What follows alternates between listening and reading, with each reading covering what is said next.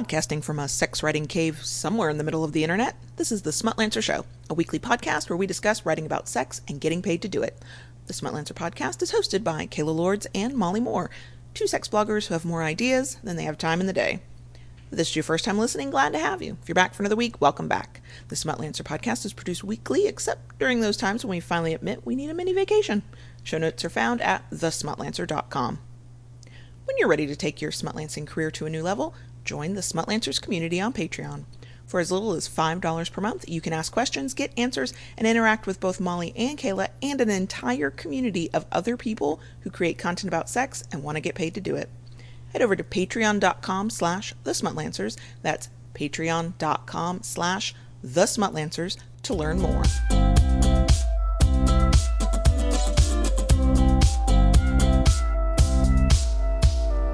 And we're back for another week. Kayla Lords here with the fabulous, the wonderful, the person who is just eating biscuits/cookies, depending on what part of the world you're from, Molly Moore. Hello. Well, it's a Friday afternoon. Like, you've got to have a cup of tea and a biscuit, for Christ's sake. Otherwise, like, they revoke your Brit card. I was about to say, you are so British. And time zones being what they are, I had to make the decision of, it's 11 a.m. here. Do I drink another cup of coffee or just hold out until lunch when we're done recording? And I'm holding out for lunch because I've already had 2 giant cups today. And who needs to blink? That blinking's for suckers. It's fine. It's fine. Okay, so we are back. This week is our August mailbag episode where we answer questions from smutlancers and sex bloggers and anybody who's trying to do this thing where you make sexy content and get paid to do it.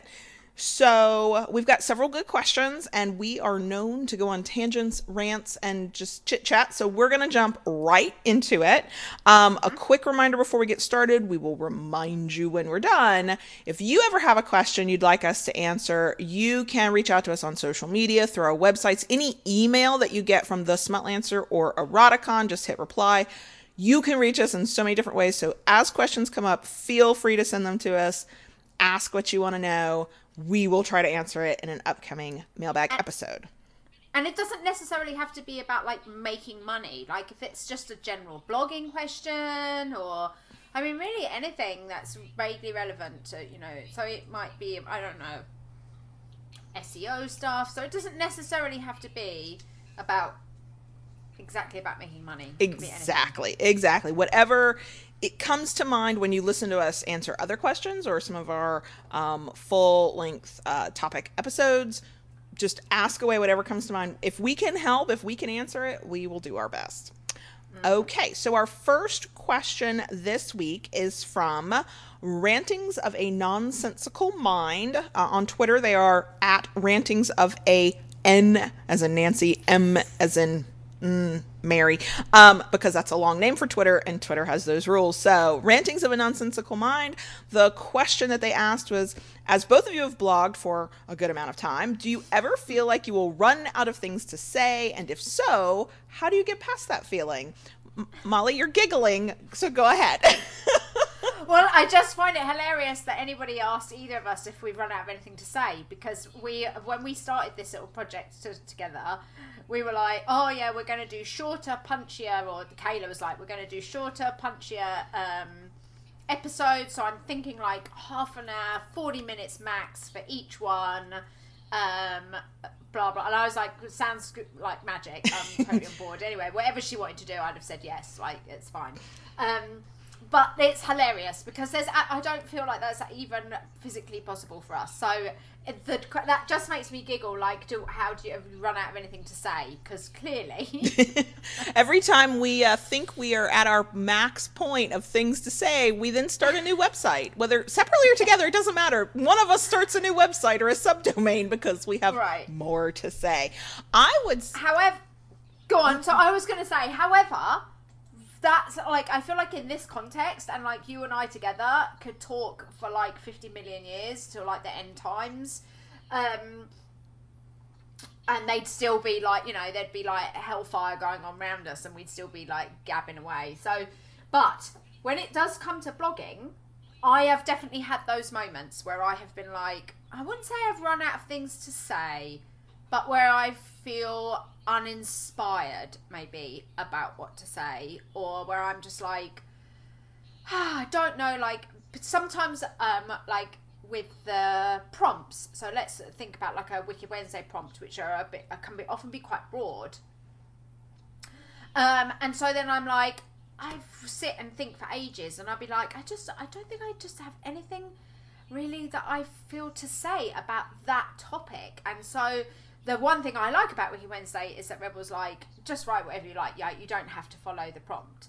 So then often I'll go and look elsewhere, like I'll look on Kink of the Week, or sometimes use that prompt instead, or else I just have something else that I want to say that doesn't fit in, and I'll use that. So one of the things I would say is using those prompts, and there's lots of them around Wicked Wednesday, Kink of the Week, Thought for Friday, Masturbation Monday, Flash Friday Fiction. I'm sure I've missed some, but there are others anyway. And I know that Rebel has a really good resource on her page where she has like, on her blog, where she has like all the possible memes that are out there all linked. Maybe we can link to that in the show notes. Kayla's doing the nodding thing, so I think it'll be good. So look in the show notes for a link to that page, because that's really useful resource when you're like, you do that where I'm like, I've got nothing, like the head is empty for whatever reason. It could just be that I'm tired, or that I'm not in a great place, or all those kind of things.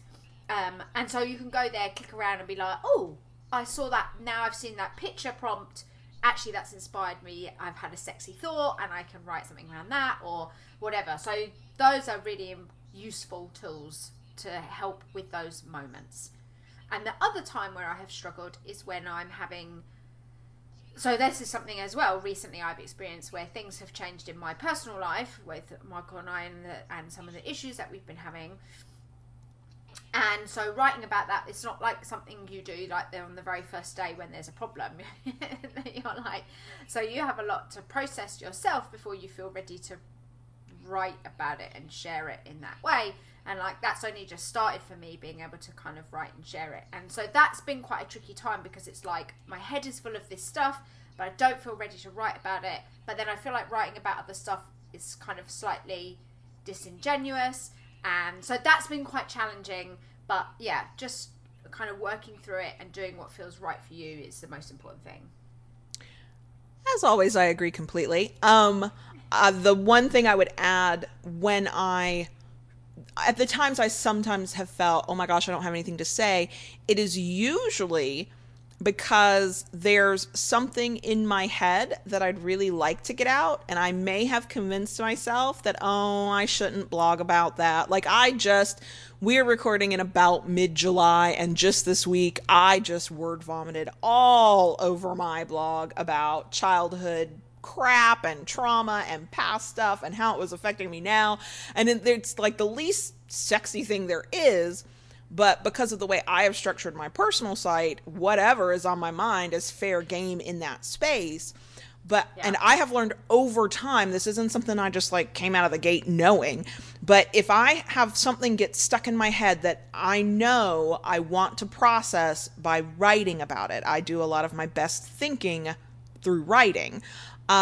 If I don't get it out in some way, I mean, and sometimes I journal privately in a space nobody will ever read, but if I don't get it out of my head, I will convince myself I have writer's block, that I have nothing else to say. And it's because basically the mental pipe of my creativity is now blocked. It's blocked with this thing that's in my head. So over all the years that I've been doing this, I've just gotten into a habit of going, you know what? My blog is me. I am my blog. This is what I'm going through. I'm going to write it out.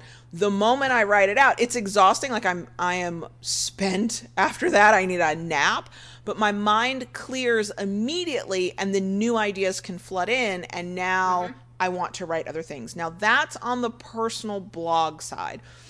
If I am thinking about the informational side, which I think this might even be able to apply to people who write, like very specifically, they write fiction. Like you have a specific thing you write on your site, and that's what that site is for. It can feel like you've run out of things to say because you've talked about maybe you talked about a really general topic. On Loving BDSM, maybe I've talked about, communication. Well, that's a really broad topic. And so sometimes I have to sit and get really creative and narrow it down and get really granular. And instead of talking about communication, I might talk about the very specific thing of having a hard conversation, or I might talk about, disagreements as part of communication. Or I take that big broad topic that I think I've talked about a million times and go, what's a teeny tiny little thing that I can now write a blog post about? The other thing I do, or I try to do, is I try to capture ideas as they come to me. So I have noticed personally that sometimes I sit down ready to blog and there's nothing there. There is nothing in my head. It's not that I don't have the ability to come up with a topic and write something. It's that in that moment, the sparks are just not flying. So when my ideas are coming fast and furious, usually when I'm nowhere near a keyboard, I try to write them down or make a note in my phone or whatever method works for you. But I capture those ideas as they come to me. I make a list of them. And then when I'm sitting down and I have that moment of, oh crap, what am I going to write about? Then I'll go back to that list and I'll go, okay, in this list, which one grabs my attention and I can, come up with something, or I can at least get a starting point, because most of the time with writing, it's the starting that's the hardest part. So if I know I could bang out a paragraph on this, then I know I can do a full blog post. So yeah, don't sit around waiting for the inspiration. Capture that as it comes to you at those really random times. Notebooks by your bed, your phone app, your notes app on your phone, something on a laptop, like however you can record it and get back to it whenever you're ready. Do that, and you truly will never be out of ideas. The other thing, and I am not going to do it this weekend as we're recording, but hopefully within the next couple weeks, I'm going to take probably an afternoon, maybe go to Starbucks or some coffee shop, get a nice cup of coffee, and sit down with, I like to write down my ideas more than type them out. And it's the only thing I do with a bullet journal, is that's where all of my ideas go. I need to sit and have some brainstorming sessions, both for Loving BDSM and the Smutlancer, because the ideas aren't automatically coming to me the way they had been at one point, and I want to get ahead on publishing calendar of what are we going to be talking about, so I can sort of prepare for these things. And that's another thing to do, is to take time away from your normal life, your work life, your blog time, whatever. An hour, if you can spare more, do that, but in a nice place where you are relaxed, and this is the whole purpose, and just sit and start thinking about things and let your mind sort of open and expand, and watch people around you and think about conversations you've had with other people, and just give yourself the time to start letting ideas flow and just writing them down, non-judgmentally, not, deciding that they're good ideas or bad ideas, and take some time to do a brainstorming session to capture some ideas as well. That's not something that I can allow myself to do all of the time, because I don't usually have time for that, but it is something I have to make time for, and I'm feeling the itch and the urge and the drive to do it. So if I do that, then I'm going to basically stockpile a bunch of ideas, and I won't run out for a while. And the thing I've noticed is once I get rolling, once ideas start flowing, they kind of keep flowing for a while. So then I'll have my notebook, and 3 or 4 weeks later, as ideas are starting to come to me and I'm like, oh, that's a good idea, I'll already have the space to write it down, and I'll be able to capture those ideas. So coming up with ideas is just as much work as doing it. It's a reason, I know Girl on the Net has talked about this on Twitter a lot, and I don't talk about it a lot, but I agree with her every time she tweets about this. When a client asks me for a price on creating content for them, if they want me to come up with the ideas too, I charge more for that, because it takes time to think about what you're gonna write about. And that is whether it's for yourself or it's for somebody else who's paying you. That is the part of the labor of creating content, is figuring out what the hell you're gonna write about. So I do, I don't think at this point, all these years of blogging later, I cannot imagine running out of things to talk about.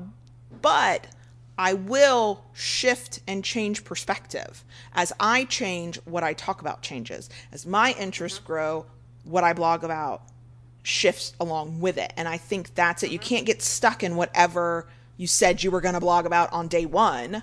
because you are now, however long it's been, a month, a year, a decade, Grandma Molly knows, a decade of blogging, you have changed as a person. And so your perspective and your life and your experiences have changed. And so therefore, your content should and will change along with it. So as long as what you're open to sharing is still, a part of your thing, then you pretty much never run out of things to talk about. You just change direction from time to time. Right, and one thing I wanted to say as well, when you were talking about writing down notes, is that something I've just not discovered recently, like I knew it was there, but I found it to be really useful because I have my walk every day, which was something that actually we talked about, I think, in the previous episode, that it's a really good time for me to think. Whether that's thinking about, just personal stuff, or quite often it's about stuff that I want to do. And I often come up with ideas when I'm out walking. But what I was finding was that I was getting out my phone and like pulling up the notepad and writing stuff down in the notepad and like walking into the bushes, because I'm basically got my head in the phone while I'm walking, and then I'm like, I've got, thorns in my face because I've like veered off to the left.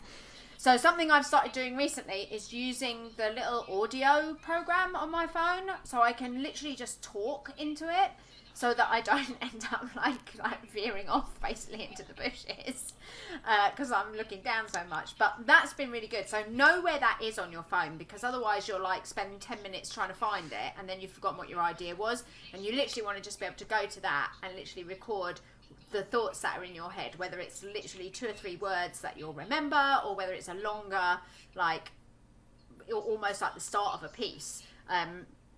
A piece I wrote, I think it was a Masturbation Monday piece actually a few weeks ago.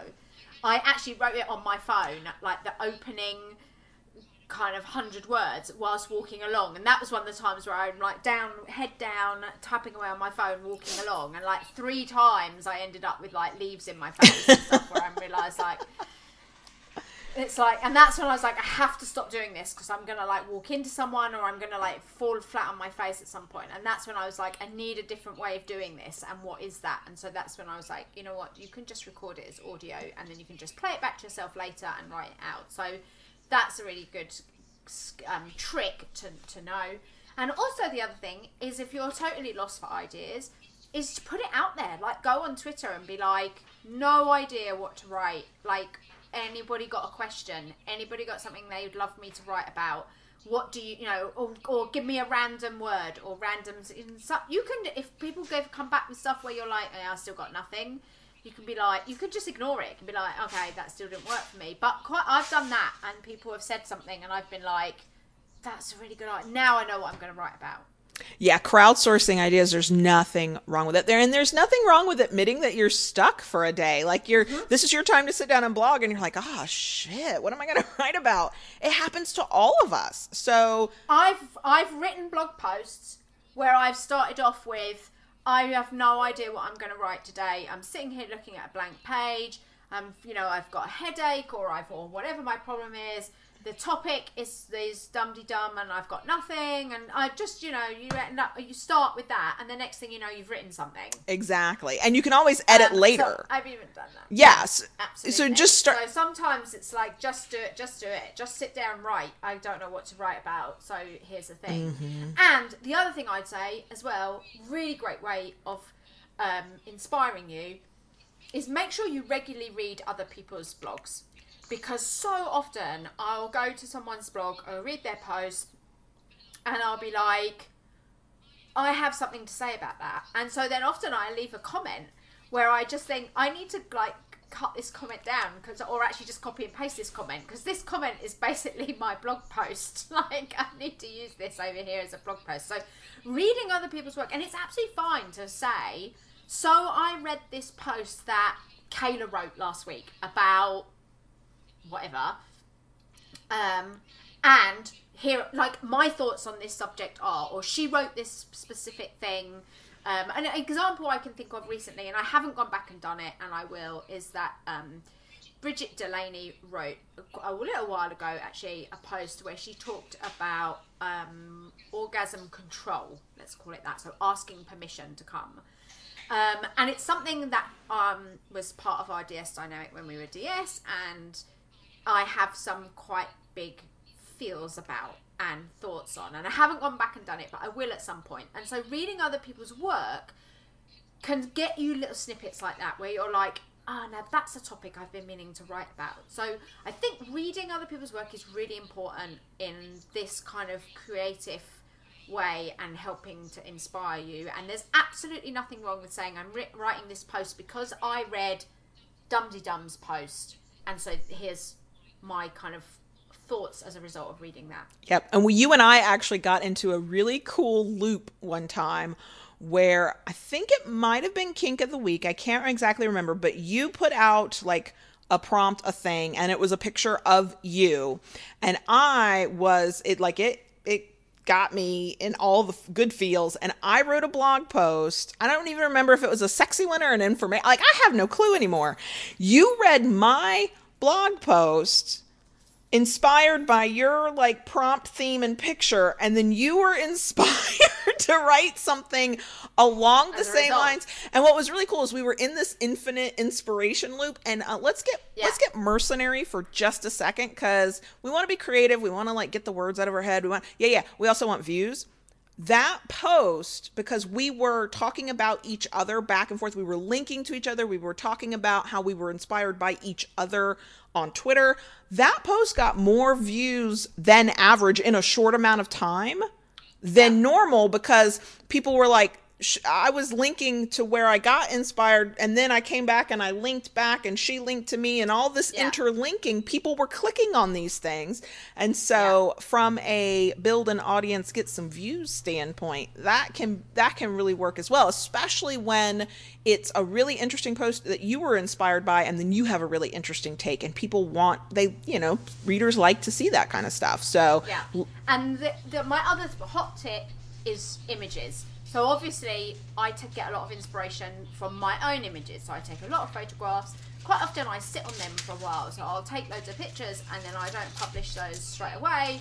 And so then I come back to them and I'm like, oh, what does that picture make me feel? What does that inspire in me? Like, is there a story in this picture that now suddenly I can write about? So that's one way, is use your own photography to inspire your stories or your thoughts.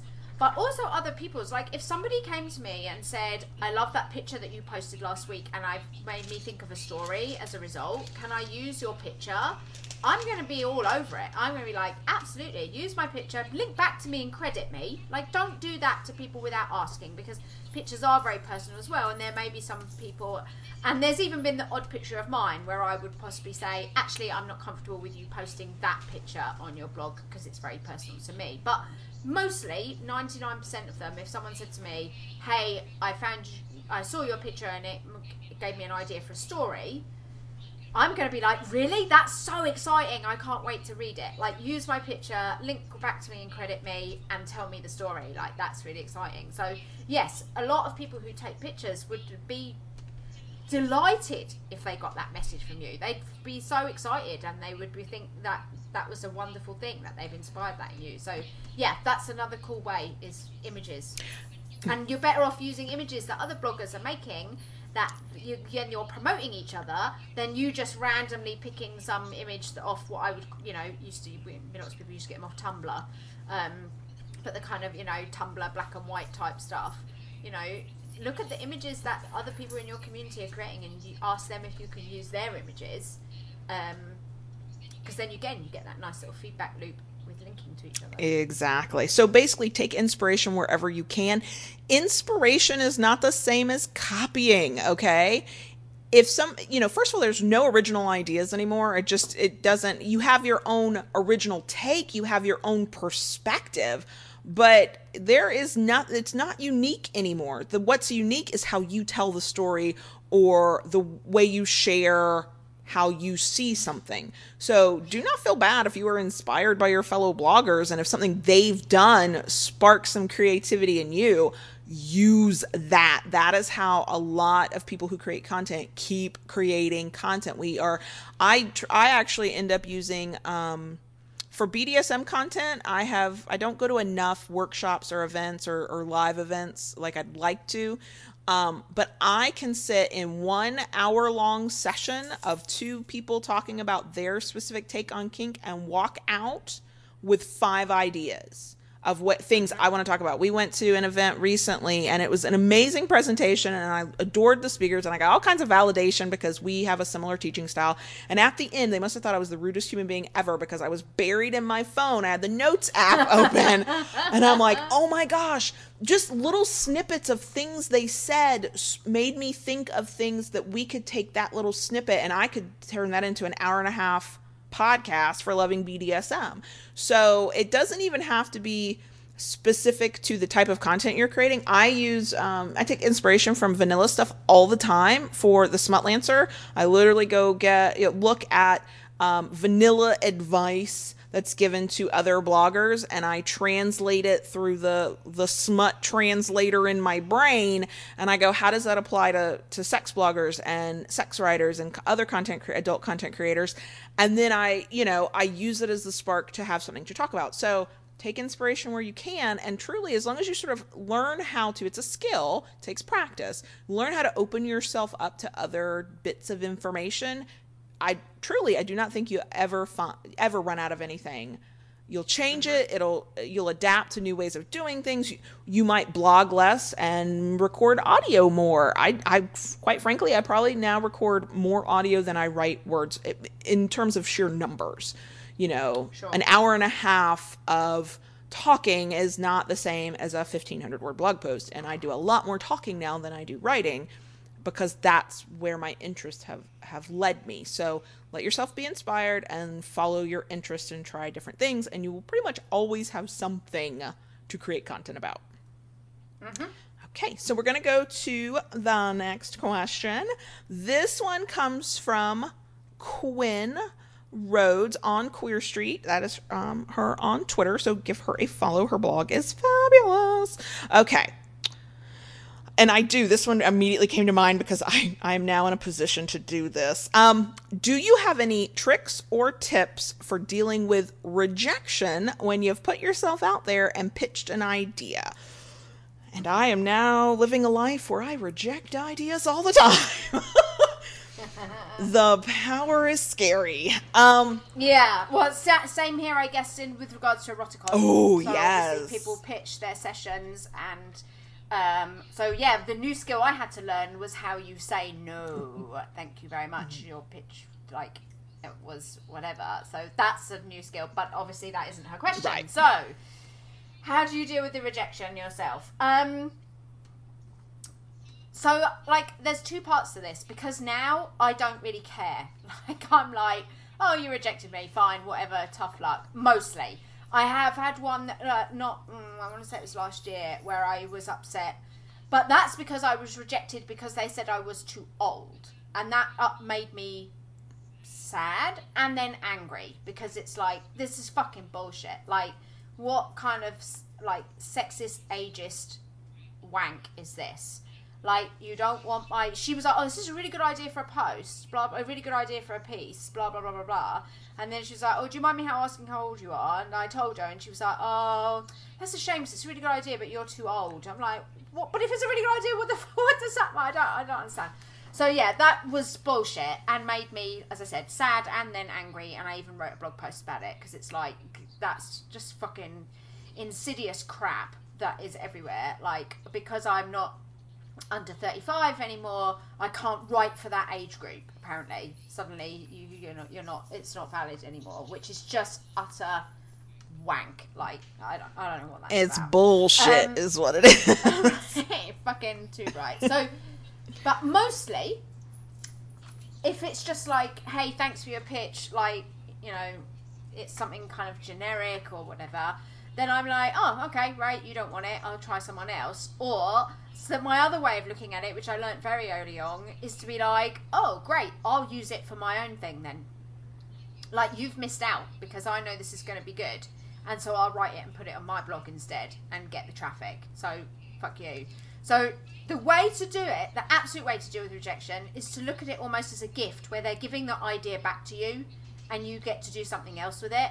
So where you're like, oh, you don't want it, so I'll try someone else and see if they'll potentially give me maybe more money, or it'll lead to something else. Or else, actually, yay, I've got it back and it belongs to me now and I can do whatever I want with it. So I can write it and put it on my blog, and you, who could have had all the traffic from it because it's a good piece, don't get that anymore, and I do. So fuck you.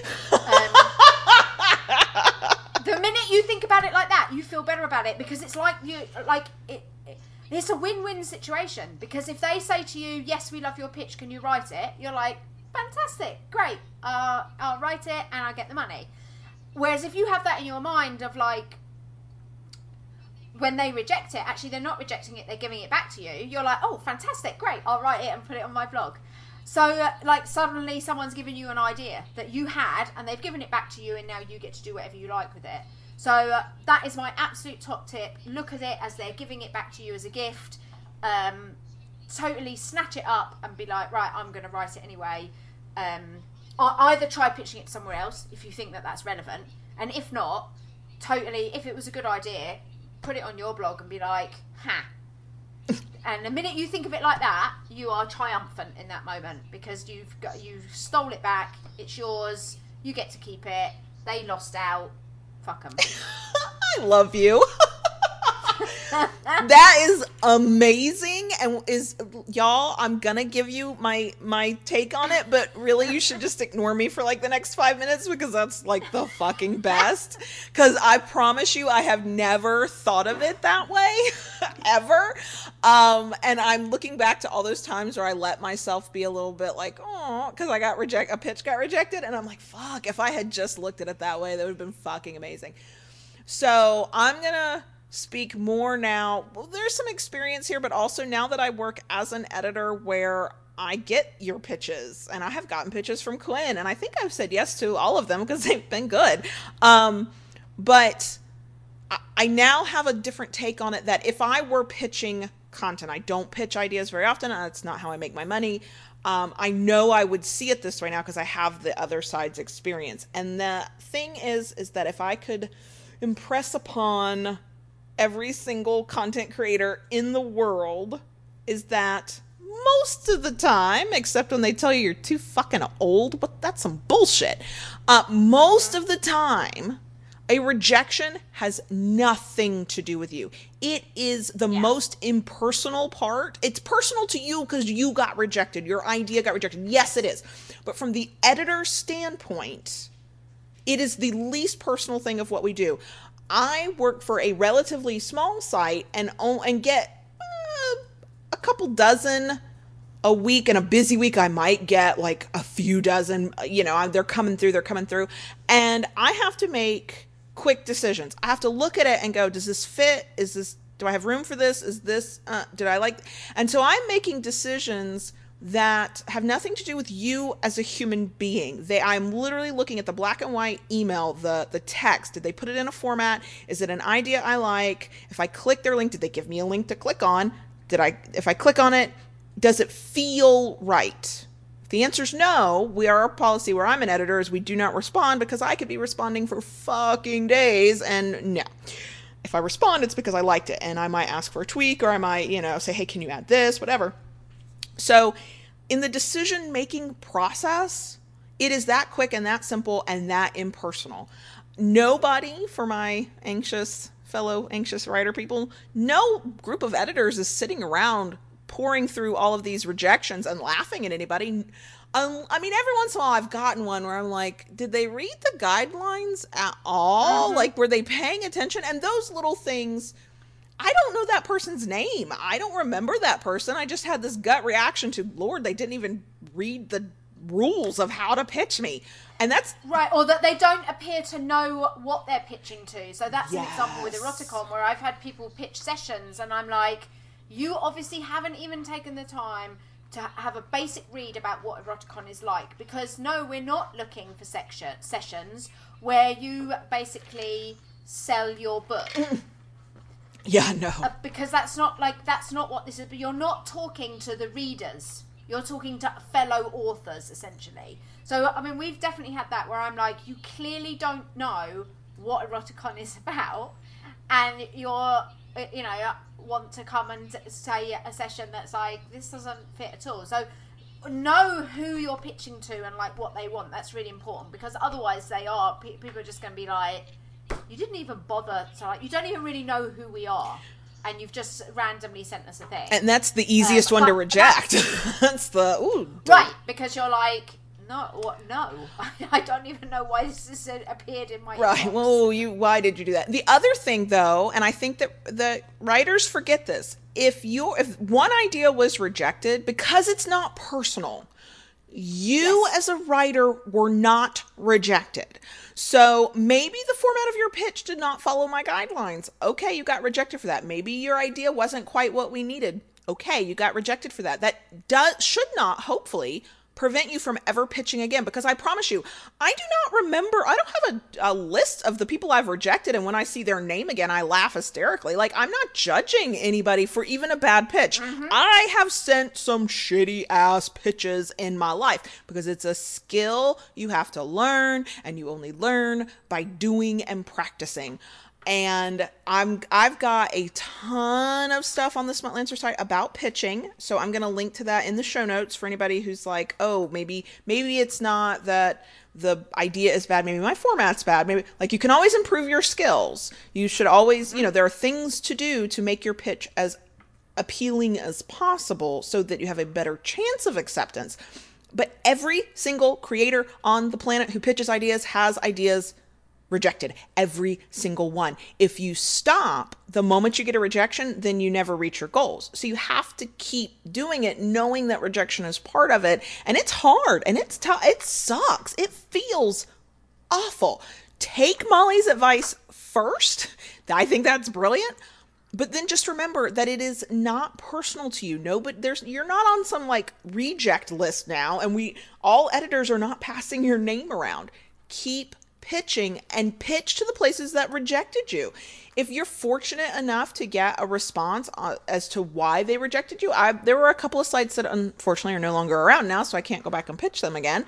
That editor took the time to go, I really like this idea, but it doesn't quite fit for this reason. Please pitch again. If you ever get feedback like that, first of all, that's amazing, because that editor, I promise you, is way busier than I am, and they took the time. So the pitch was almost right, and realized that that's what they're telling you is, ooh, if they could have, they would have accepted it. And then pitch again. If it's a site you really want to write for, if it's a place you really want your work to be and your name to be attached to, keep practicing your pitches, and nobody will remember that you were the one a year ago with that like not so great pitch. That's just not how it works. There's so many more writers and creators and presenters out there than there are people looking at the ideas. Like thousands of you. I cannot remember all of you. I will say, and this has nothing to do with this question, but I want to put it out there as an editor. I do, however, kind of remember if I accepted your pitch, gave you a deadline, got a response back of, okay, great deadline, and then I never got your work. Guess who will not get their pitch accepted again without like something like amazing happening? I will remember the writer who pitched, got it accepted, and then never contacted me when they were about to miss their deadline. That is a thing I will remember. But your idea, it might not even be the idea that was bad. There's so many reasons that have nothing to do with you that's why it's not a personal decision when it's made. Are there times, like Molly's situation, where it was ageist and sexist? Yes. Is it possible that you come across an editor who knows you and has decided they don't like you? It's slim, but yeah, I guess it can happen. If you alienate an editor that you work with and then y'all get into a thing, yeah, that's different, because you had a working relationship and now there's something going on. But in general, thousands of pitches are sent and received every single day. Thousands are ignored. And only a handful are accepted. It's not personal. It is never personal. There, that's my rant. Okay, we are going to move on to another question. This one is from Joe on Twitter. She is at Petticoat Diva Joe. She is delightful. I always like it when I get to see her at Eroticon. Okay, so the question is kind of a multi-parter, so I'm going to say it all out loud and then I'll repeat as we need to. So, if you could have one experience for the first time again, what would it be and why? And she broke it down into smutty and not smutty. We're going to modify to Smutlancer and not Smutlancer related. So, from the Smutlancer and then the not Smutlancer point of view, if you could have one experience for the first time again, what would it be? Molly Moore. So, from the Smutlancer point of view, I would say it would be the first time I got paid for doing something, like a piece of work for someone else. Because that was when it was like, someone just paid me for what I basically was doing as a hobby. This is fucking hilarious. Like, that was a special moment. Like, the first time someone sent me money. And I think, I'm pretty sure it was actually payment for a piece that I submitted for an anthology. So a fiction piece for an anthology. Pretty sure that was the first time somebody actually ever paid me like proper actual money. Like, I wrote a thing. So that had like a double like, ooh, because not only did I write a thing and they gave me money, but then like, I don't know, whatever it was, like 2 or 3 months later, I actually got like a physical copy of the book. So like, that's like, oh my God, like that's like my words on paper that people actually print and other people own and put on their bookshelf. Like, that was just fucking amazing. So there was like a double little thing there. But yeah, getting paid for that first time, and especially that, because like, you know, fiction had kind of been something I've been doing a lot on my blog and was very much kind of part of my creative life anyway. And then suddenly someone had paid me actual fucking proper money for writing a filthy story, essentially. So yeah, that was a cool moment. I don't know that it's ever as amazing ever again as that first time, apart from maybe when someone pays you like a lot of money for something, particularly if you like kind of overpriced it a bit because you didn't really want to do it, and then they say, oh, we'll pay that stupid amount, and then you're like, oh. Like, you know what, that's the other thing, it's okay to be like excited about money and be like, I got paid money to doing that. Like, so yeah, that would be that. Oh my God, a smutty thing that first time again. You do your Smutlancer one and let me think, because like, I don't know. Okay. Again, I need to have I know. think. I should have thought about this. I'm having the same problem. And so on the Smutlancer side, it's kind of a tie. Because the biggest one that came to mind immediately of, God, it was so good the first time, was, because let me go back. I agree totally. The first time somebody pays you a big amount of money and you were like, they were totally going to say no to that. The first time I ever negotiated the biggest amount I'd ever been paid, I was like sweating. I was convinced they were going to say no and they said yes. And that feels amazing because then you know your power and you're like, wait, the work I do, what I'm doing, what I'm contributing, that is valuable and somebody's willing to pay for it. And also it lets you know that you were probably way undercharging for yourself. And it's like, it's very powerful. But the other one that stands out that came to mind immediately was the first time somebody reached out to me and asked me if I would work for them, if I would do a thing for them. So before, I was either putting it out there and it was free because it was on my own blog, or I was pitching. And so it was about me trying to put together the right idea and put it out there and have that same thing we were just talking about of, oh, please like me enough to take my idea. And this was a situation where somebody had somehow found me, and I'm still not always quite sure where they come from. And they had liked what they had seen enough that they were like, hey, could you do that? This thing that you're doing, could you do it for us and we will pay you? And I didn't have to go seek them out. They came to me. That was amazing. That does not happen on the first day. That doesn't happen in the first year. That takes a lot of time. And it was a part branding. It was part where I show up in Google, you know, the power of my website. It's all these different factors that you can't quite quantify. And so there's no checklist that you have to like meet and follow to get to that point. But that was pretty powerful because that was validation.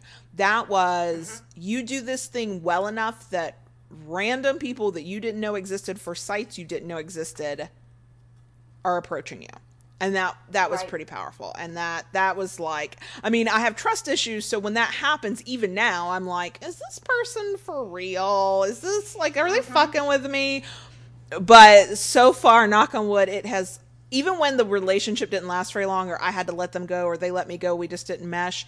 It's always been a real thing when it's happened, and it's super validating, and I love it. I love it every time it happens. Okay, your smutty thing, your not Oh, work related thing. God. Have you come up with it? I don't know that I have. So I have a problem with stuff like this because I try not to think that I've had the best thing, because I feel like if you do that, then what is there left to look forward to?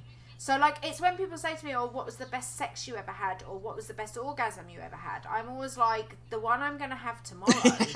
Because if I believe that I've had that, like, what's the fucking point anymore? Like, if I'm like, oh, I had, that was the best sex ever, then surely the rest is all downhill from there. And I don't want to believe that. I want to believe that there's better sex at some, or different or new, or in some way it's still going to be amazing. So I'm never very keen on, like, what was the best orgasm you had or the most amazing thing you ever did. And so this feels a little bit like that. Like, what is the one smutty thing I'd do? I mean, what would I like to do again? I can answer that better, I feel. Like, I would like to have a MFM. I was very careful about my letters. I'm saying the right ones. Threesome again. That's something that I would like to do again. That was kind of cool and amazing. And yeah, is definitely something I'd like to do again. Do I want to do it again for the first time? I don't know. Well, the first time was pretty cool, so maybe. I'd love to have do a DP again, double penetration with two men. That would be amazing. I only did it once, and I'd totally be up for that again. Would I want to do that first time again? Again, that was pretty amazing, but it all just worked out by a fluke. Like, we didn't plan anything. It was all spur of the moment. The other guy, we didn't really know him. The fact that it worked out really well was, quite frankly, a miracle, because we broke, like, all the rules of, like, how you should organise these things. You should make sure you know who the other person is, and you should have talked to them beforehand, and you should have set boundaries and told them what you like. We didn't do any of that. We were just, like, in a swingers club, and we were like, hey, do you want to do this thing? And he was like, yes. So, like, don't ever do it the way that. That's, like, all the advice. Just ignore that. But, so, the fact that it worked out brilliantly is nothing short of a miracle, because really it should have been a fucking disaster. So, yeah, maybe that, like, I don't know. Would I want it to be the first time again? It blew my fucking mind. So maybe that. Oh my gosh, I'm like all hot and bothered over here. So I was thinking about mine, and mine is not a singular experience. It's a feeling that I think I might have a similar like feeling again. John Brownstone and I are open-ish in our relationship, and so it's possible I could have some new relationship energy similar to this. But what my mind went to was that really sensual, strong, like sort of heady feeling that you get when you're in. For me, I'm relating it to DS. In that first time John Brownstone's asserting his dominance and his authority, and in the sexy stuff, it was a sexy kinky scene that was involving sex toys and spanking and orgasm control.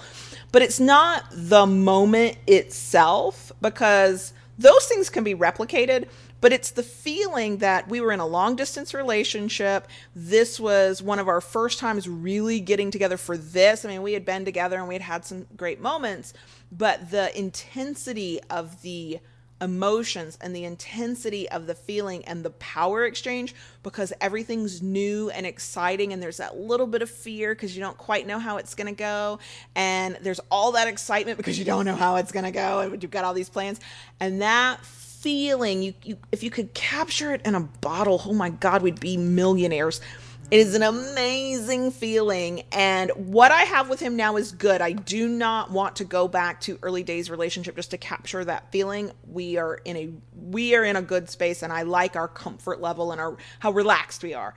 But man, I mean, I can almost taste that feeling. It's like, oh my I'm God. actually kind of feeling a bit like turned Yeah. on just by the idea of it. Yeah. And oh God, it is that if I could experience that again, Again. you know, in not to repeat that specific situation, but if something happened either with him or with a new partner, you know, like, oh yeah, that would be my thing. That, oh yeah, I'm having a moment. That would work for me.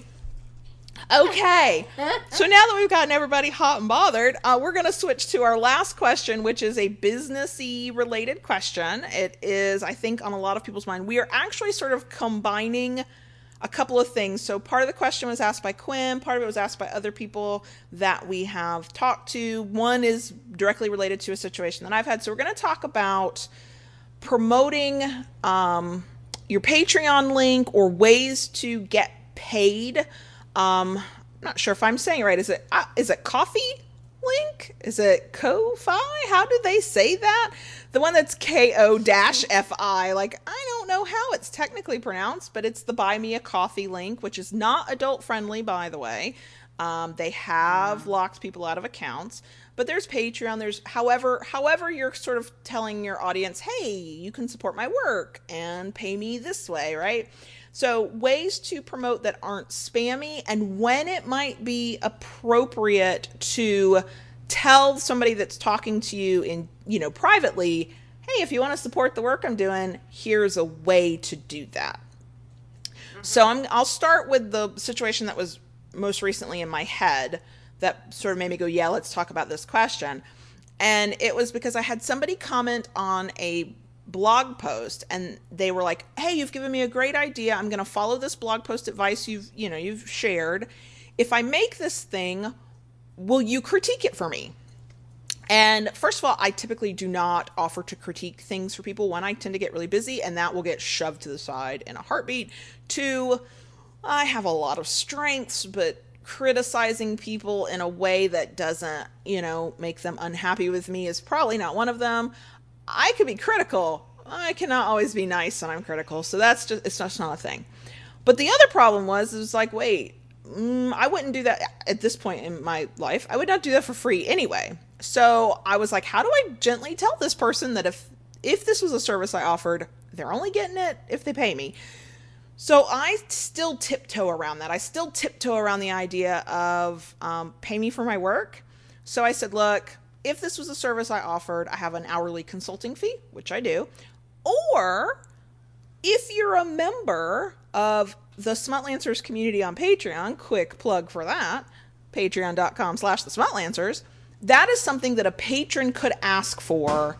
And if I had the bandwidth, I would offer it. And I would say, sure, because they are a paying member of a community and they're already financially supporting the work I do. So I will give a little bit of extra labor in return for that. It was a difficult thing to do, even though it felt right. And that is a moment where I would say, put out your Patreon link, put out your Buy Me a Coffee link. When somebody is asking for your time and your energy and your labor, let them know if it's something you're willing to do, and only if it's something you're willing to do. Yeah, I would consider this, but my labor, my time, my energy are worth something, and here's how you can support the work I'm doing, and then we can work something out. As to trying to promote your link so you're not spammy, that is a walking a high wire act that I don't think there's any perfect answer for. My thing is that the content, the brand, the personality, you as a human being should always be first and foremost. So in a blog post, there should not be 10 mentions of, hey, join me on Patreon. It should be, let me show you the value for what you're going to get for your money. I'm going to give you this great blog post. I'm going to turn you on with my words. I'm going to look at this beautiful picture. And then at the end, I'm going to go, oh, did you like this? Do you want to support the work I do? Do you want to see more of it? Here's how you can do that.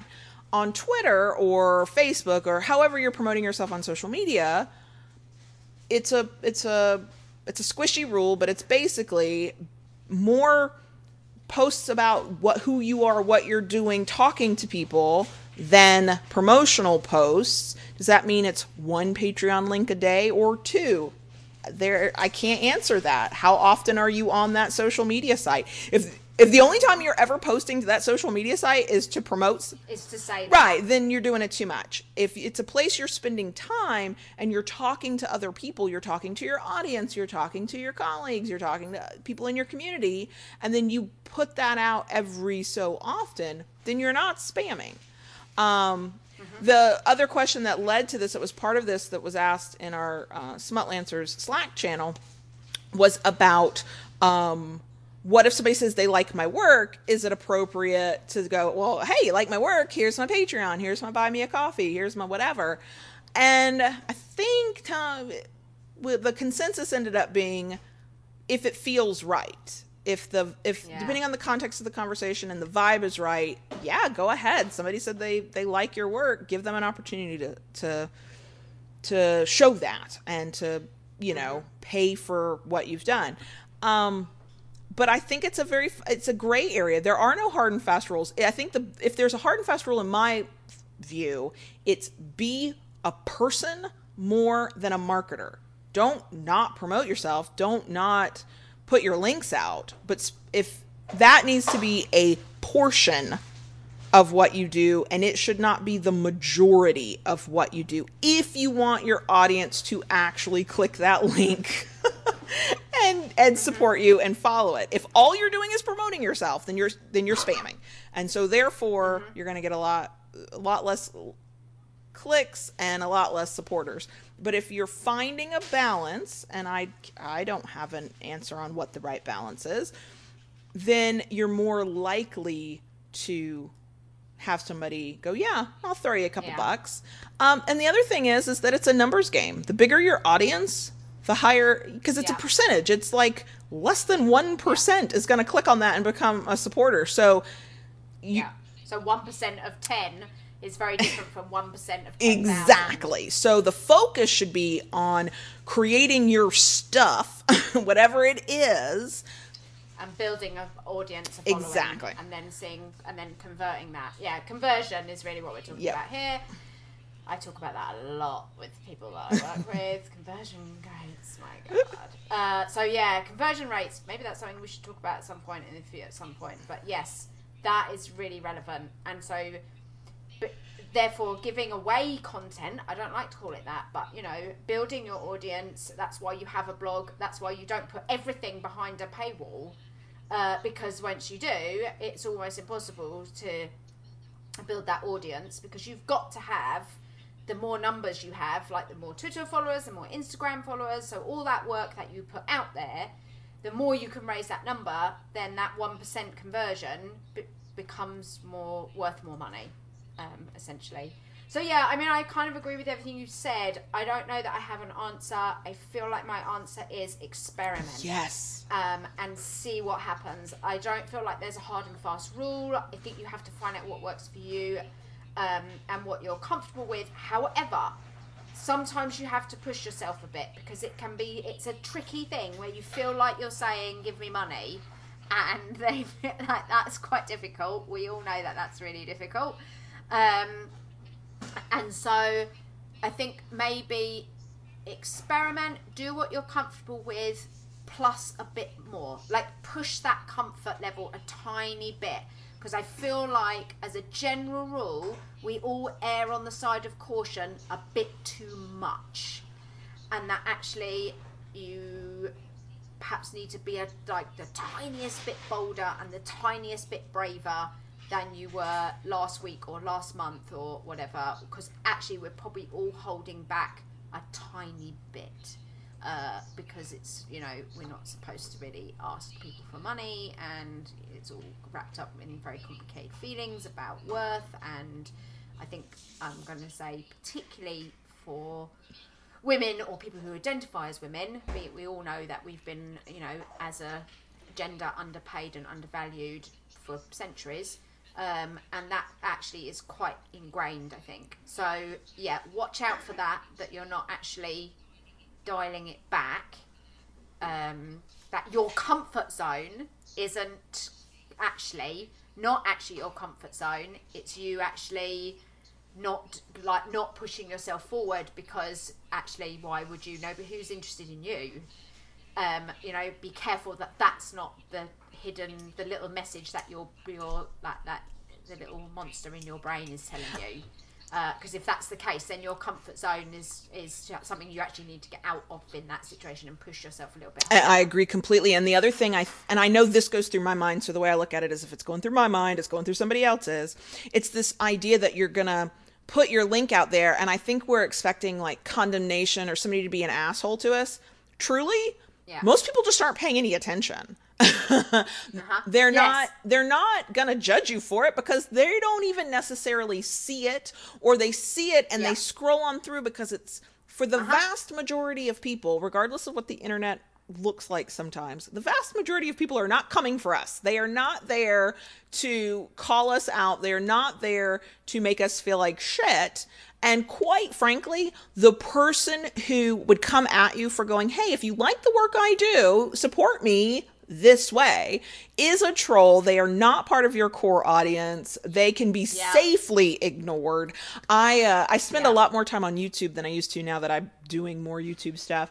And the amount of people, and it is really rare, but the people who on these really big channels who have 1 million or nearly 1 million subscribers, there's always somebody in there who's like, well, your content's good, but you have sponsors like every week, every video. And I'm just like, in my head, I'm like, what? The other alternative is you could only watch this if you were willing to pay for it. You are getting literally free content that, and all they're saying is, hey, if you're interested in this sponsor, this product, this whatever, here's a link and a sale. Like those people exist, but they are trolly. They are not your core audience. Your core audience, I have found, and I think Molly, you've probably found this too, they want you to succeed. I have people in my audience who apologize that they can't do more. I'm like, whoa. You shared me on Twitter. You told your kink group about the podcast, and you bought something from one of our shops. Like, you've done enough. You're done. It's fine. Come back when you've got some money. It's cool if you want to.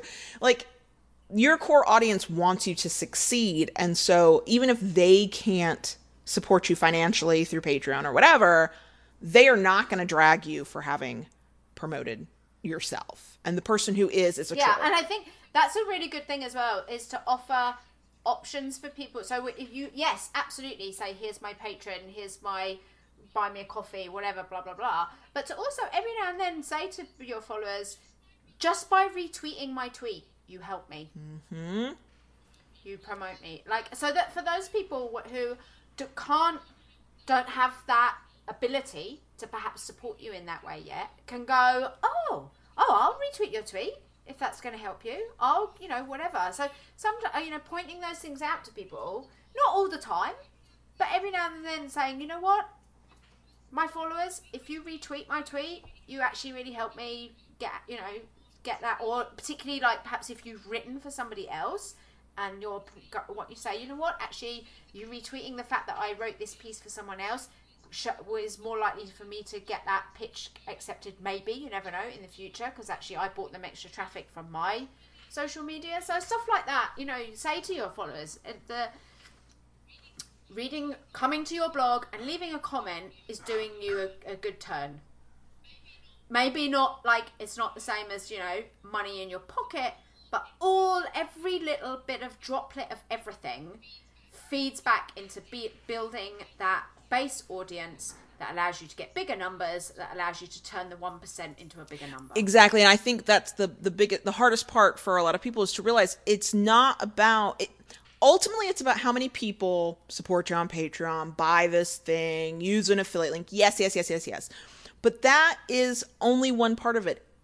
If you look at it as, in order to make money as a smutlancer in whatever way you define that, is that I have to have an audience who cares enough to do the things I ask of them to show their support, then you start with what builds the audience.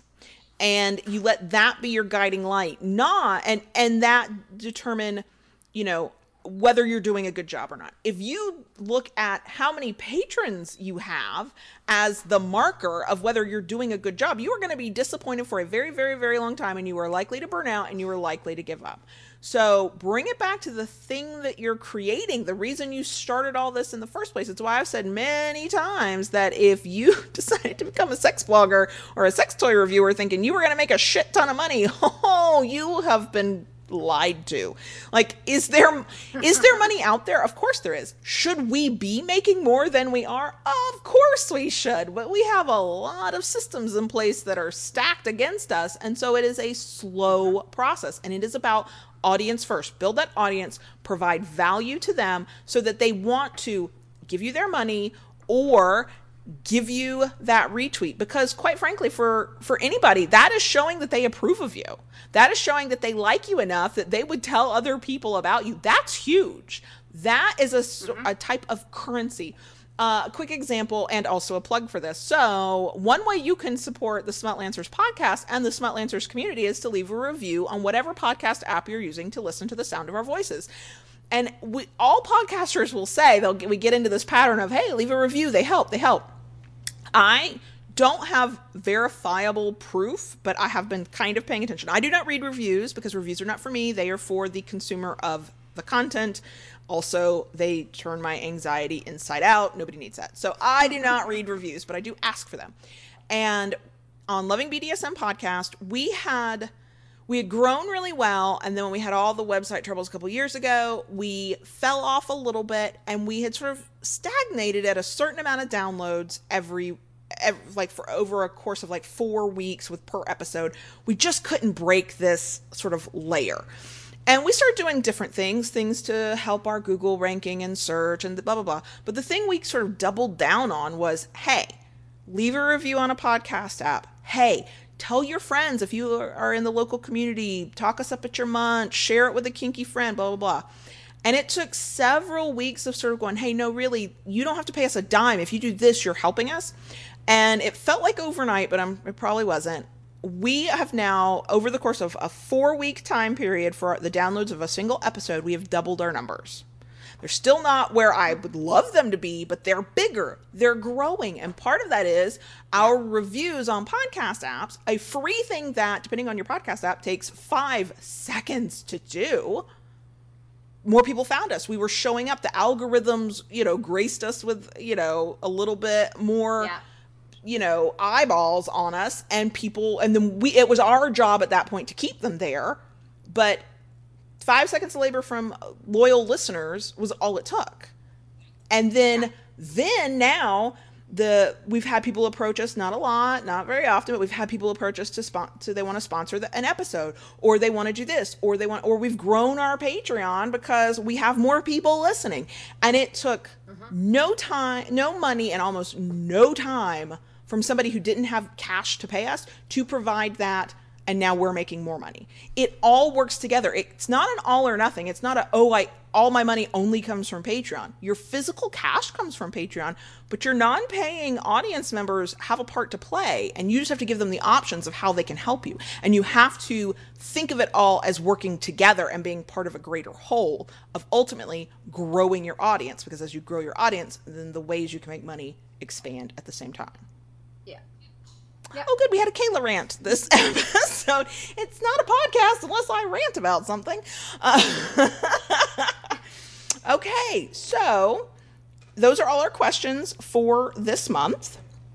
Anybody who wants to ask a question, maybe something we talked about sparked a question. Maybe you're going through something with your blog or your productivity or finding stuff to create content about or making money or any part of this journey. Whenever that question comes to you, feel free to reach out to us. At the smutlancer.com website, there is a little page called Ask the Smutlancer. You can ask there. You can DM us on Twitter. You can email us. mollysdailykiss.com is Molly's site. Or eroticon.co. Yes, I'm remembering that correctly. Yeah.